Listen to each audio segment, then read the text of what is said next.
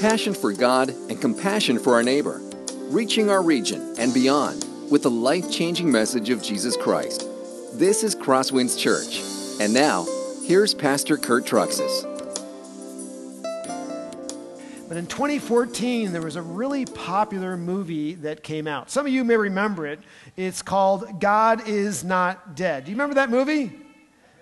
It made $26 million at the box office. But amazingly, it only cost $2 million to make. And when people who judge movies looked at this, they said something was special about this movie. It really touched and it resonated with a chord in our culture. So many people watched this relatively low-budget movie. And what was that chord that it touched? It talked about atheism. Because so many people have been taught in our culture that God is dead, that God doesn't exist. And if you go to higher universities, all the professors are atheists. And yet this movie said the opposite. God is not dead. God is alive and well, and he is actually actively involved in everyday life. And many people resonated with that. Well, this morning I'd like to propose to you, there's a question out there that's going through college campuses and modern life that is even more important than God's existence. It's the question of what you think about God's book, the Bible. Is the Bible just a collection of legends and errors? Or is this book something that can actually be trusted? Is this book something that can be relied upon? Does this book always tell us the truth or not? If you go to many universities today, they will tell you that the Bible cannot be trusted, that the Bible is riddled with errors, and they'll try and give you all kinds of examples of what they claim are errors in this book. To give you an example of what many people believe today, let me just quote for you Karl Barth. He is a theologian, and this is what he says. Incidentally, I don't agree with him, but this is what he says anyway. The prophets and apostles, as such, even in their office, even in their function as witnesses, even in the act of writing down their witnesses, were real historical men as we are, and therefore sinful in their action, incapable and actually guilty of error in their spoken and written word. Karl Barth says this book is filled with a bunch of errors and you cannot trust it. And he's a theologian. Now, I would understand if that was being taught in just the liberal universities like maybe Duke or the University of Chicago, but the honest truth is Karl Barth's words are echoed down the corridors of even Christian universities today. Sometimes we send our children to a Christian university hoping that their faith will be built up, but they run into professors who have a very low view of this book, and the reality is their faith is torn down. What should we believe? Is this book trustworthy? Or should we believe the professors that are out there today, many of whom believe this book cannot be trusted? Well, I would propose to you what you answer with regard to that question, the trustworthiness of this book, is probably the most important question you will answer in all of your life. And this morning, I'm going to help you see that this book is completely, totally, absolutely trustworthy and worthy of your allegiance. How am I going to do that? Well, there's a variety of ways. I could go to other scholars who would quote against the professors in schools, and you go back and forth that way. We could go to archaeology, and we could talk about a bunch of stuff they dug up in the ancient world and say, look, this book actually proves itself true over time. But I think there's a better way. The better way is to simply ask this book what it says about itself. Does the Bible actually claim to be trustworthy? Does the Bible claim to be the literal words of God? If it does, we should be careful about disagreeing with it. But if the Bible never makes a claim like that, we're pretty foolhardy to say it is God's Word. So this morning we're going to look at this book and see what the Bible says about itself. Does it claim to be the infallible, trustworthy Word of God upon which we should base our entire life? The key text we're going to build our message off of this morning is found in 1 Peter. It's 1 Peter chapter 1, verses 10 through 12. And I put that in your outline if you would like to follow along. Let's read it together before we dive into it.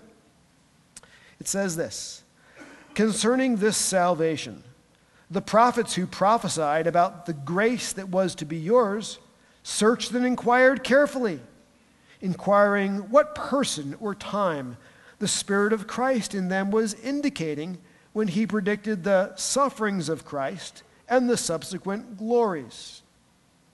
It was revealed to them that they were not serving themselves, but you, in the things that have now been announced to you through those who preach the good news to you by the Holy Spirit sent from heaven, things into which angels long to look."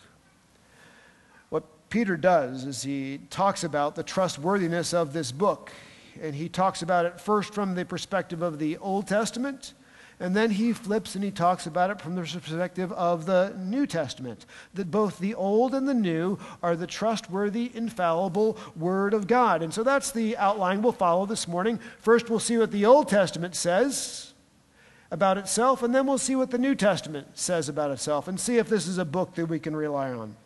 So in your outlines, we'll begin with this. What does the Old Testament say about itself? And the answer to that comes out of verses 10 and 11. "Concerning this salvation, the prophets who prophesied about the grace that was to be yours searched and inquired carefully, inquiring what person or time the Spirit of Christ in them was indicating when he predicted the sufferings of Christ and the subsequent glories." And the first thing we learn is this: the Old Testament considers itself to be the flawless words of God. And we see that, first of all, the Bible is about our salvation. If you're someone who likes to circle words in your outline, circle this in the beginning of 1 Peter chapter 1, verse 10, where it says, "Concerning this salvation." The Bible is about our salvation. The problem in the world is that Satan has introduced sin, and sin has introduced death. That is the problem. That is why we sin. That is why we die. And that's not just a problem in our lives, but all of creation, the Scripture says, is in bondage to decay. That's the problem in this world. Every single thing goes back to sin as the problem. But the good news is that God had a plan to solve the problem. He sent His own Son, Jesus Christ, who died in our place for our sins. And by faith in Him, we can be saved. Now, I know what you're thinking. Pastor, that sounds so churchy. But it may sound churchy. But take the veil off of that. It's really rather modern. It's the same storyline as the Marvel comic movies, isn't it? In every single Marvel movie, there's someone who's the enemy who comes. The enemy is going to destroy life. He's going to destroy the planet. And there's nothing that we can do to save ourselves. So we need a hero who is like us, but who is better than us to come and save us. That hero is Captain America. That hero is Thor. It's the same storyline as the Bible, isn't it? Where we have an enemy, Satan, who's introduced sin and death, and the hero who is like us, but who is greater than us to save us, is called Jesus. So it may be an old storyline, but if you think about it in Marvel comic movies, it's really a new storyline, but it's the storyline that everybody really is attracted to in life. Here's the good news and the bad news. The bad news is this. I have to tell you, by the way, that all the Marvel comic movies aren't true. I'm sorry, there is no hero coming to save you. Captain America, Thor, They don't exist. But the good news is this: the biblical storyline is true. The hero has come. The hero does save us, and his name is Jesus. So do you want to believe in fantasy, or do you want to believe in reality? Reality is better than any fantasy when it comes to Jesus. The next thing we learn, not only is this book about salvation, but it says the prophets who prophesied. Well, who were the prophets? Prophets were men raised up by God, and they spoke or they wrote God's word. Now, the interesting part is they're called prophets for a reason, because they spoke prophetically. In other words, they didn't just speak God's word, but they spoke God's word about the future before it actually happened. You may not realize this, but in the Bible, about 25% of the Bible was prophetic in nature when it was written, prophesying about what would happen in the future. And every single prophecy that has been fulfilled has been correctly and fully fulfilled. Not all the prophecies have been fulfilled yet, but all that have been fulfilled without error. That's significant, because it's what sets the Bible apart from all other religious books. People often say, well, the Bible is no different than the Book of Mormon or the Quran. Oh, it's totally different. The Book of Mormon, the Quran, the Bhagavad Gita has no prophecy in it about the future. It wouldn't dare speak about the future because it would always be an error about the future. Yet 25% of the Bible is about the future and has never spoken wrong about the future. That's why this book is all about God's revelation. It is not about human speculation. Did you get that? It is God's revelation, not human speculation. This is why it says over 3,800 times in this book, "Thus saith the Lord." Because these are God's words, not man's words. Well, you might ask this question. How? How could the Old Testament prophets speak about the future with such great accuracy? And if you're following along in 1 Peter, you'll see it. It says, concerning this salvation, the prophets who prophesied about the grace that was to be yours searched and inquired carefully, inquiring what person or time the Spirit of Christ in them was indicating. Apparently, when the prophets prophesied, the Spirit of Christ was in them, enabling to them to prophesy and speak with great accuracy about the future. That is why they got it right. They didn't guess. They didn't speculate. God's Spirit instructed them on what to say. Incidentally, you think about this. Jesus was able to live a perfect life as he lived in dependence upon the Spirit. The prophets in the Old Testament were able to prophesy perfectly because they were also in dependence upon the Holy Spirit. As Jesus lived perfectly by the Holy Spirit, the prophets prophesied perfectly by the Holy Spirit, which means that everything they said is exactly what the Holy Spirit wanted them to say without error. Because it wasn't just their words they spoke, it was God's word that was spoken through them. This is what we believe at Crosswinds. We believe in something called verbal plenary inspiration. Now, I put that in your outline. Let me explain to you what that means.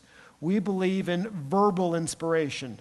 That is that every single word in the Bible was exactly what God wanted to say. And many liberal people out there will say it's just the concepts or the general ideas, but the words are gotten wrong. That's what Karl Barth will say. We believe the exact opposite. The words are exactly right.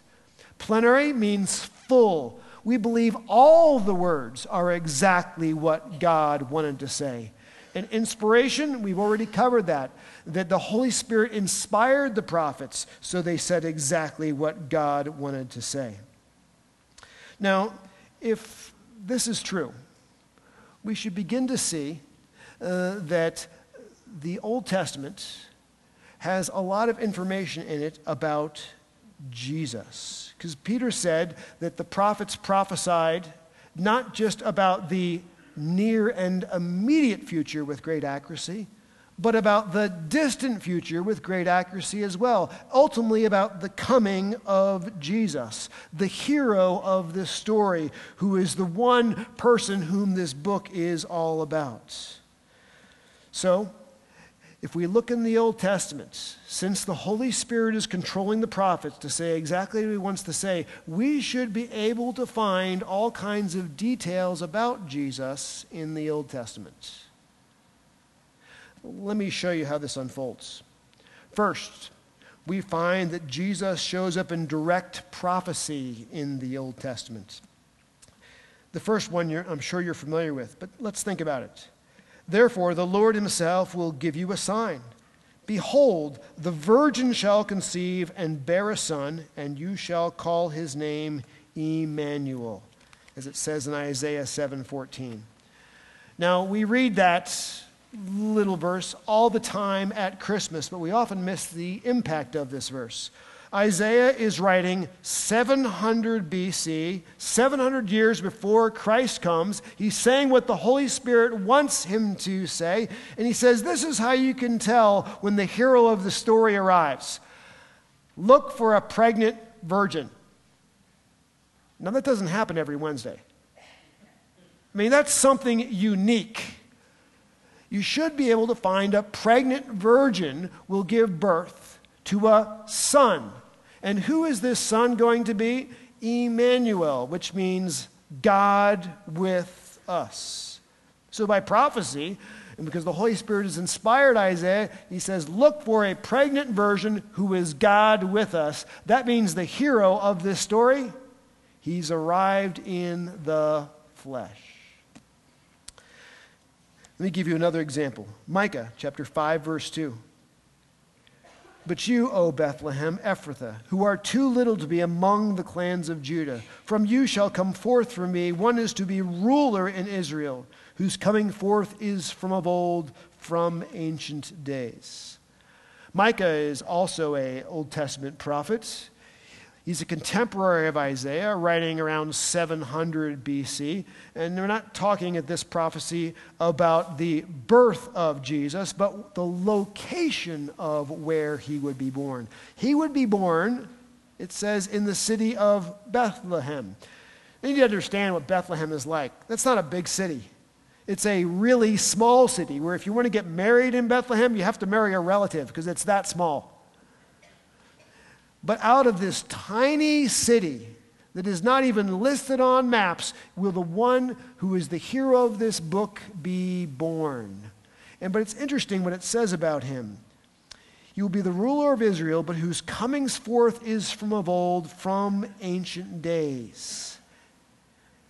That means that he has existed, literally, from eternity past. While he will be born in Bethlehem, he has always existed in all of eternity. That's what the prophecy says, 700 years before Christ comes and fulfills it exactly. Anybody beginning to smell Jesus in all this and how this comes together? Let me give you another prophecy that was inspired by God, obviously, which all of the Old Testament is. Behold, I will send my messenger. He will prepare the way before me. And the Lord whom you seek will suddenly come to his temple.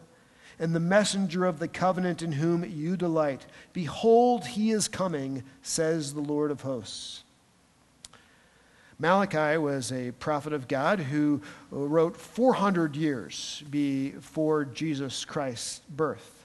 And he says when the hero of this story comes, he will have a messenger who will prepare the way before him. We already know who that messenger is, John the Baptist. But that he will come suddenly, it says, into his temple. Doesn't sound significant until you realize that could never be fulfilled today. Because if you noticed, the temple doesn't exist in Jerusalem anymore. The Romans destroyed it in 70 A.D. Shortly thereafter, the Muslims put the Dome of the Rock over top of the Temple Mount. This prophecy needed to be fulfilled sometime between 400 BC when it was given and 70 AD when the temple was destroyed. You're running out of options. This prophecy was fulfilled by Jesus. Let me give you another example. Isaiah 35. Then the eyes of the blind shall be opened, the ears of the deaf unstopped. Then shall the lame man leap like a deer, and the tongue of the mute sing for joy, for waters break forth in the wilderness and streams in the desert. This is Isaiah writing 700 years before, once again prophetically inspired by the Holy Spirit to say exactly what God wants him to say, describing what it'll be like when the hero of this book finally arrives. And he says in this context, there'll be healings all over the place. The blind will see, the lame will walk. Those who cannot hear, the deaf will hear. And he says in this context, the healings will not just be little healings and partial healings. We learned this earlier in Mark. Jesus does all things well. That the healings would be tremendous. The lame man will literally be able to run. The one who has never been able to speak will be able to sing. Now, we've been in Mark, I think, about 29 messages so far. Can Jesus heal anybody? I hope so. Did he heal like 4 people? Thousands of people he healed. That would be one of the signature marks of the arrival of the Messiah, the amount of people he healed. And that's what it says prophetically, and that's exactly what Jesus did. I'll give you another example about how you can see prophecy being inspired. It comes from Zechariah. Then I said to them, if it seems good to you, give me my wages, but if not, keep them. And they weighed out for my wages 30 pieces of silver. Then the Lord said to me, throw it to the potter, the lordly price at which I was priced by them. So I took the 30 pieces of silver and threw them into the house of the Lord to the potter. Zechariah is being inspired by the Holy Spirit, and he's like, okay, you're worth 30 pieces of silver. Now go into the temple and throw it to them. He's like, okay, not too sure why I'm doing it. Don't quite get it, but I'll obey it. We find that this was actually prophecy given in the Old Testament, fulfilled in the New Testament by Jesus. Because Jesus was betrayed by Judas for how many pieces of silver? 30 pieces of silver. Notice, not 29, not 31, not 46. Think of how many options there are, but exactly 30 pieces of silver. Silver, not gold, not bitcoins, not pesos, not rubles, but pieces of silver. Are you noticing the specificity here? In the depth of accuracy that was done in prophecy here? And it was completely and accurately fulfilled in the New Testament. So you see, when the prophets were prophesying in the Old Testament, they were not saying things with speculation, but the Holy Spirit was inspiring them to say exactly what he wanted to say, without error. Another prophecy comes from Psalm 22, verse 16. For dogs encompass me, a company of evildoers encircle me. They have pierced my hands and feet. We could spend a fair amount of time here, but we won't because we have to keep moving. But Psalm 22 gives graphic and specific details of Jesus Christ's death by crucifixion. What he would experience, the nailing of hands and feet, the physiological responses that he would go through as he died on the cross. It's all prophetically written about in Psalm 22 with great accuracy. But here's what's interesting. When Psalm 22 was written, death by crucifixion had not yet been invented yet. So you can't sit there and say, well, the psalmist just sat there. Thank you, Tom. The psalmist just sat there and wrote and said, well, I'm just going to describe crucifixion. Crucifixion has never taken place at that point. But you see, the Holy Spirit inspired the prophet to say exactly what he wanted to say about the way things would unfold in the future for Jesus, without error. Another one, Isaiah 53. He was oppressed and he was afflicted, yet he opened not his mouth. Like a lamb that is led to the slaughter, and like a sheep that before its shearers is silent, so he opened not his mouth. By oppression and judgment he was taken away. And as for his generation, who considered that he was cut off out of the land of the living, stricken for the transgression of my people? And they made his grave with the wicked, and with a rich man in his death, although he had done no violence, and there was no deceit in his mouth. Now we're back to Isaiah, once again written 700 years before Jesus comes. And if you ever have a chance, go ahead and read Isaiah 52 and 53. Those two chapters are often called the gospel in the Old Testament because they are filled with so many details about Christ's life and Christ's death with great specificity. And we're not going to spend a ton of time on this, but I simply want to point out two things. It says here about Jesus, they made his grave with the wicked and with a rich man in his death. That he would die with the wicked, but somehow be with the rich in his death. But that was exactly what happened to Jesus, wasn't it? Crucified between two thieves.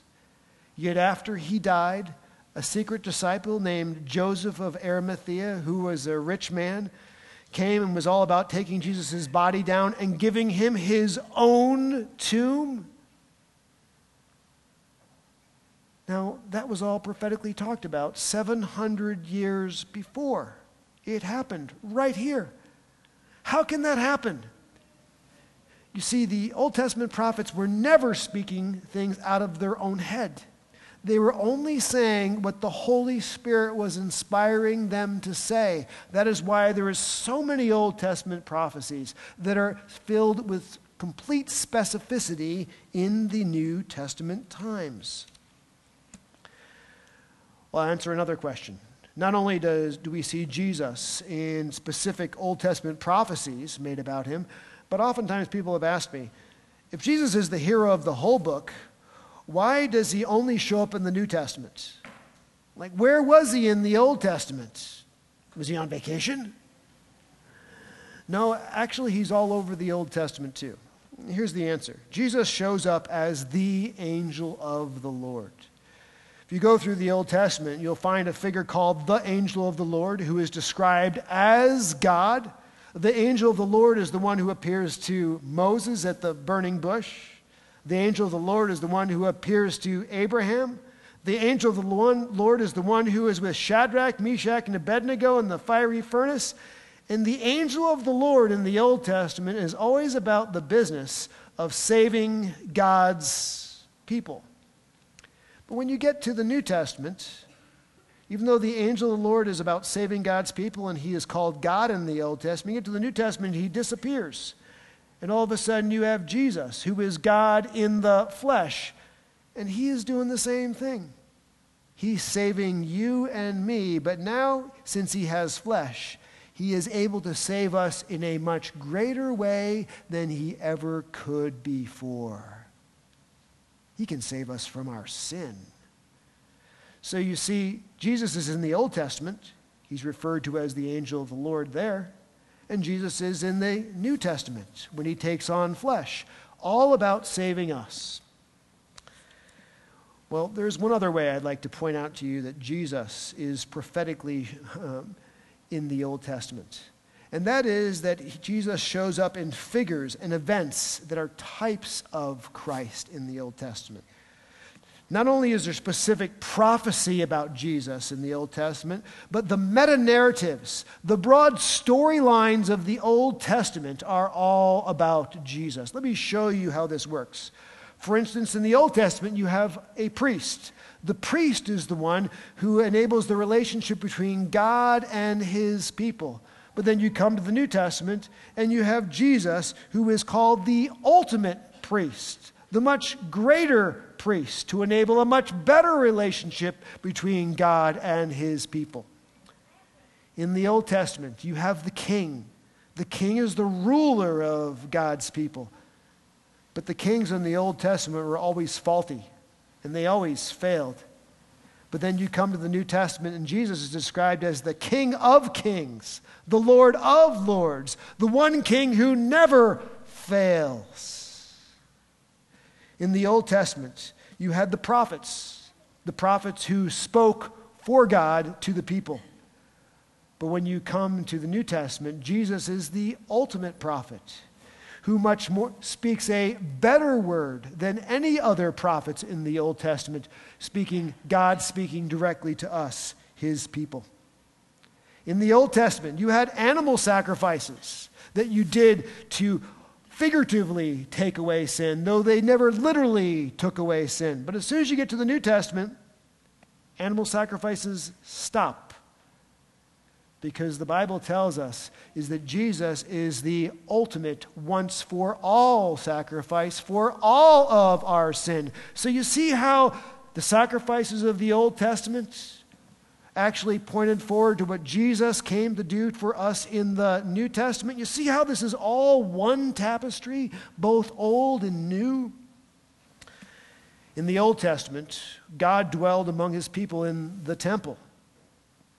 But when you come to the New Testament, and you have in John chapter 2, verse 21, Jesus says, "Destroy this temple and I will raise it in 3 days." What temple was he talking about? His own body. The Old Testament temple, which was God dwelling among his people in a building, was only pointing forward to the much greater New Testament temple, which is God dwelling among his people in a body through Jesus Christ. One and the same thing. Isaac in the Old Testament. Isaac was the one who carried his own wood up a mountain and then laid his life down to be sacrificed by the will of his father. But did you know Jesus is the greater Isaac? Jesus carried his own wood up a mount called Golgotha and laid his life down to be sacrificed because of the will of his father. Jesus is the greater Joseph. Joseph is the one who is second in command to the ruler of the world, and he used his power to save his rebellious brothers who had betrayed him. Jesus is the greater Joseph.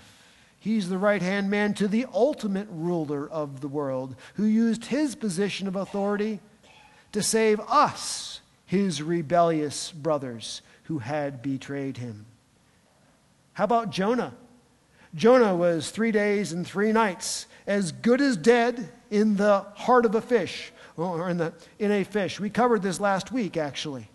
But remember, God commanded the fish to vomit him up, and as if Joseph came back to life and he preached salvation to a lost people. Jesus is the greater Jonah, who actually was 3 days and 3 nights in the heart of the earth.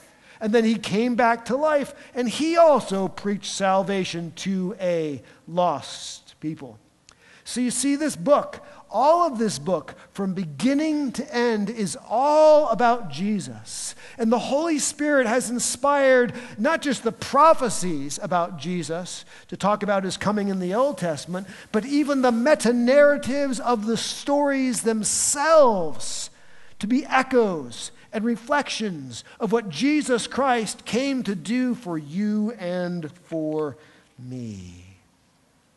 All of this book is written by the Holy Spirit who inspired the prophets. Well, we've looked at what the Bible says about itself through the Old Testament prophecies, but maybe the better person to ask about this book, if we can trust it, is like Jesus. How did Jesus view the Old Testament? I mean, we can trust him to save our souls. If we can trust him to save our souls, we can certainly trust what he has to say about this book. Let me show you what Jesus says about the trustworthiness and reliability of this book. Jesus viewed the Old Testament as the flawless words of God. He says this, "Do not think that I have come to abolish the law or the prophets. I have not come to abolish them, but to fulfill them. For truly I say to you, until heaven and earth pass away, not an iota, not a dot will pass from the law until all is accomplished." Jesus says nothing will pass from this law until all is accomplished. Not an iota or a dot. And you're like, okay, well, what is that? You need to know a little Hebrew. So here's your Hebrew lesson for the day. An iota means a yod. A yod is the smallest consonant in Hebrew. It's the size of our apostrophe. A dot is the smallest vowel in Hebrew. The vowels are put under the consonants in Hebrew, and the smallest vowel is a dot. It's the size of our period. Jesus says that every single consonant and every single vowel, even the smallest consonant and the smallest vowel, are exactly what God wanted said. Does Jesus hold a high view of the Old Testament? I hope so. Yes. He trusts every letter is what God wanted said without fault. Let me give you another example. Matthew 22:32. "I am the God of Abraham, and the God of Isaac, and the God of Jacob." He is not the God of the dead, but of the living. Now, in this context, Jesus was arguing with the religious leaders of that day, some of whom believed that people are not alive after death. And Jesus says, I can prove to you there is life after death. Because it says, I am the God of Abraham, Isaac, and Jacob. Not I was the God of Abraham, Isaac, and Jacob. This is a present tense verb, so that means they are still alive. Jesus considered the very tenses of the verbs to be exactly what God wanted said and to be inspired by him and so authoritative that he argued for the existence of life after death based on the tense of one verb in the Hebrew text. That is how authoritative and accurate Jesus viewed the very words of God. Exactly what the Holy Spirit wanted written. Incidentally, Jesus also viewed the Old Testament as all about him. Just like we made that case earlier, Jesus makes that case himself. John chapter 5, verse 39. He says to the religious leaders, "You search the scriptures because you think that in them you have eternal life. It is they that bear witness about me." Now, he's talking to the religious leaders at this point, who many of whom have literally memorized their Old Testaments. But while they know it in their head, their hearts are closed to see Jesus in it. He said, just look, I'm in there. I'm all over the place. I showed you some of the places, specific prophecies with great details and accuracy about Christ's coming. Types such as Isaac and Jonah and Joseph that all predict and prophesy Christ's coming. Look at another one, Luke 24:25 through 27. And he said to them, O foolish ones and slow of heart to believe all that the prophets have spoken. Was it not necessary that the Christ should suffer these things and enter into his glory? In beginning with Moses and all the prophets, he interpreted to them in all the scriptures the things concerning himself. The context is Jesus is risen from the dead, but not all the disciples know. Some of them are walking down the Emmaus Road, and they're depressed. They're heartbroken because they thought Jesus was the Messiah, but yet he died on the cross. And now what are we supposed to do? And Jesus comes up and they're kept from recognizing him. And Jesus sort of plays dumb a little bit and walks along and says, wait a minute, didn't you realize all these things that were to happen to the Messiah are actually prophesied in the Old Testament? And they have one of these walking Bible studies. I wish I could have been in it. Where Jesus just puts his finger in the Old Testament and starts quoting one thing after the other, how everything about his life, death, burial, and even resurrection was prophesied about beforehand. Now, we've looked at the Old Testament. We've seen that the Old Testament claims to be the very words of God. We've seen that it proves to be the accurate words of God, inspired by the Holy Spirit to say exactly what God wanted said. Jesus says the Old Testament is flawless down to its very letters, down to its very tenses. What about the New Testament? Should we trust that as well? Let's go ahead and look. What does the New Testament say about itself? Let's go back to 1 Peter as our touchstone text. Peter says, "It was revealed to them that they were serving not themselves but you, in the things that have now been announced to you through those who preach the good news to you by the Holy Spirit sent from heaven." And here's my point. I put it down for you on your outlines. Just as the Holy Spirit ensured the prophets wrote the Old Testament accurately, the Holy Spirit also ensured the apostles wrote the New Testament accurately. Just as the Holy Spirit inspired every word of the Old Testament, the Holy Spirit superintended and controlled every word of your New Testament. There are some unique verses that tell us about how the New Testament apostles were inspired. Let me show you this. John chapter 14, verse 26. "But the Helper, the Holy Spirit, whom the Father will send in my name, he will teach you all things and bring to your remembrance all that I have said to you." We've seen in the Gospel of Mark, as we've been studying it, Jesus has been taking less time with the crowds so he can spend more time teaching and training his disciples. And it's because he knows that when he is gone, they're going to be the ones that are going to carry the gospel message into the world. So he's pouring into them. And they've been with him 24/7. They'll be with him for 3 years straight. So they know what Jesus thinks. They know what Jesus says. They know what Jesus does. You hope they don't forget any of it. But right here, there's a promise that the Holy Spirit will bring to their remembrance everything that he has said to them, that they would remember flawlessly the words that Jesus spoke to them. So those apostles would be the touchstone of truth upon which the church could be built upon. You see how we can trust our New Testament? Now, all of the New Testament documents were either written by an apostle or by someone closely associated with an apostle. For instance, the Gospel of Mark that we've been studying recently, it's written by John Mark, who was not an apostle, but John Mark was the traveling companion and close associate of the apostle Peter, with whom this would apply to. In fact, we've seen that Mark almost sounds like Peter's spoken words. So we know that the Gospel of Mark is trustworthy because it was ultimately Peter's words and then verified by Peter as trustworthy and true.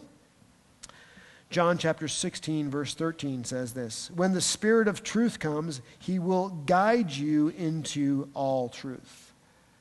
That the Holy Spirit would ultimately be the one to guide the apostles into truth. Now, I want to pause from my line of reasoning and just take a few moments of reflection. Who knows the actual historical Jesus better?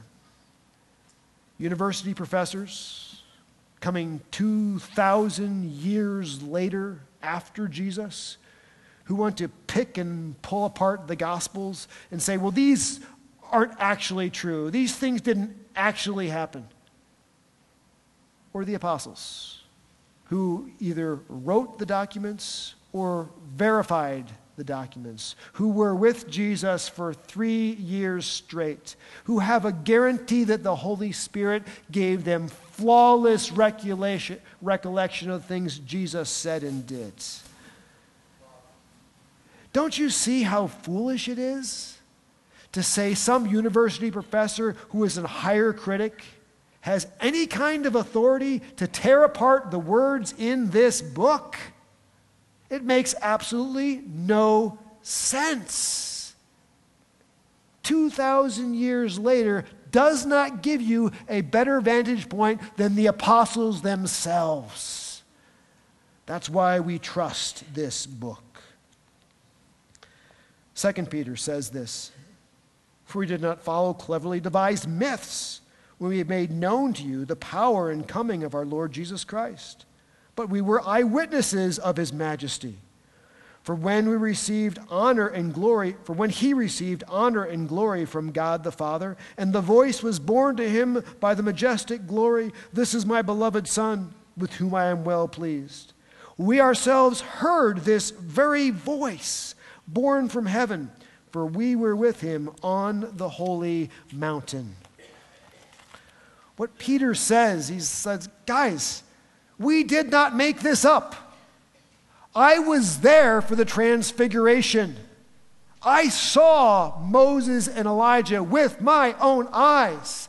I heard God the Father's voice, "This is my Son." I'm not making this up. It's not a lie. Paul says this, "All Scripture is breathed out by God and is profitable for teaching, for reproof, for correction, and for training in righteousness." Paul describes it this way: while all of this Bible is, in one sense, man's words, Zechariah, Isaiah, Malachi wrote these books, but all of their words were God's words, because the Holy Spirit inspired them to say exactly what he wanted them to say without error. This entire book, as if God had breathed it out and literally spoken it with his mouth. It is that flawless and without error that we can trust it. Let's go back to Peter, 2 Peter this time. Knowing this, first of all, that no prophecy of Scripture comes from someone's own interpretation. For no prophecy was ever produced by the will of man, but men spoke from God when they were carried along by the Holy Spirit. Nobody got up one morning and said, I'm bored, it's raining outside, I'm going to write a book of the Bible. It didn't go that way. The prophets spoke, it says, when they were carried along by the Holy Spirit. It's an interesting way to describe this. This carried along is actually a sailing term. Maybe some of you have been out there sailing, and if you don't have a big enough skeg in the middle, a dagger board, what you find in really strong wind is that all of a sudden the boat just gets turned to run with the wind, and the boat is carried along with the wind where the wind wants it to go. You just give up and let it go. That is exactly what Peter says is a good description of how the prophets were inspired. The Holy Spirit carried them along exactly where he wanted them to go with their words. So they are without error. This entire book is God's revelation. None of it is human speculation. That is why the prophecy about Jesus that we have seen in the Old Testament can be fulfilled and spoken with razor-sharp specificity. You don't find that in the religious books of any other religion in the world. The Bible tells us to treat the books of our New Testament with the same authority as the books of our Old Testament. 2 Peter 3, 15 through 16. The key part to notice is the very last part of these verses.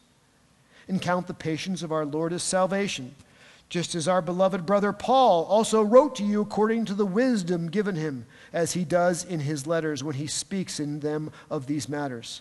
There are some things in them that are hard to understand, which ignorant and unstable twist to their own destruction, as they do the other scriptures."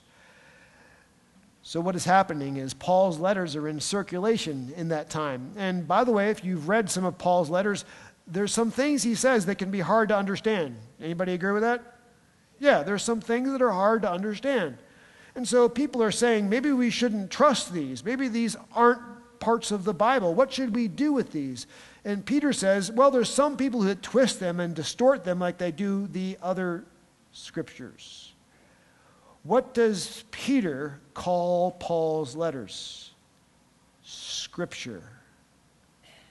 Peter recognized Paul's letters as being part of the authoritative Word of God, even while Peter was still alive and Paul was still alive. You see, some people will come and tell you that Peter and Paul's letters were only made into the New Testament hundreds of years later when a canon list came out from a meeting of the church. Let me tell you how that worked. Peter and Paul's letters were always accepted as Scripture when they were written. Hundreds of years later, canon lists came out so that people would not drift away from them, not to make them part of the Bible at that point, but to show you they've always been part of the Bible at that point. That's the way it has always worked. So, we've seen that this book is authoritative. This book is trustworthy. This book is something we can base our life on. The trend of culture and society is to question this book, to undermine this book, and to tell you that it's just a bunch of gobbledygook. But today I think I've showed you the other side. And so I have a response for you. You have a choice to make this morning. How are you going to treat this book? Are you going to be like a liberal college professor and stand as an authority over it? And when it says, oh, homosexuality, well, I think it's an old book. It doesn't know what it's talking about. Love your neighbor? Doesn't know my neighbor. I can just disregard that. Or will you humbly put yourself under the authority of this book and say, I will trust this book and everything it says, and it'll guide and direct what I do, because this book tells me about the hero that I desperately need, whose name is Jesus. Will you stand in authority over it, or will you stand in humility under it? That is your choice today. Before I close in prayer, I'm going to ask you to signify that decision and to solidify that decision by a response on your part. And if you decide to stand in humility under this book, as I close in prayer, will you stand as a way of driving in the sand of your life and saying, I will fall under the authority of my Bible, not live in authority over my Bible? So if you desire to make that decision today, would you stand right now as I prepare to close in prayer?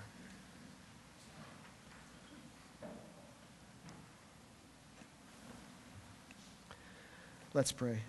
Dear Jesus, thank you for giving us such a trustworthy, such a reliable word. So many times when we look at this book, we see things that are hard to understand, and we question it. We're not too sure if we can trust it. And like so many people in our culture, we act like plastic surgeons, nipping and tucking, taking out little pieces that are offensive to us to make the Bible more into our own image. And we just confess that as our sin. I pray that you would help us this week to always live in humility under this word, knowing that this word we need in our life every day. It's essential for spiritual life as bread is for human life. Thank you for giving us your trustworthy, authoritative, and reliable book. We ask this in Christ's name. Amen. This has been a presentation of Crosswinds Church. More of Pastor Kurt's sermons can be found online at christtourculture.com. Thanks for being with us, and may God continue to enrich your life.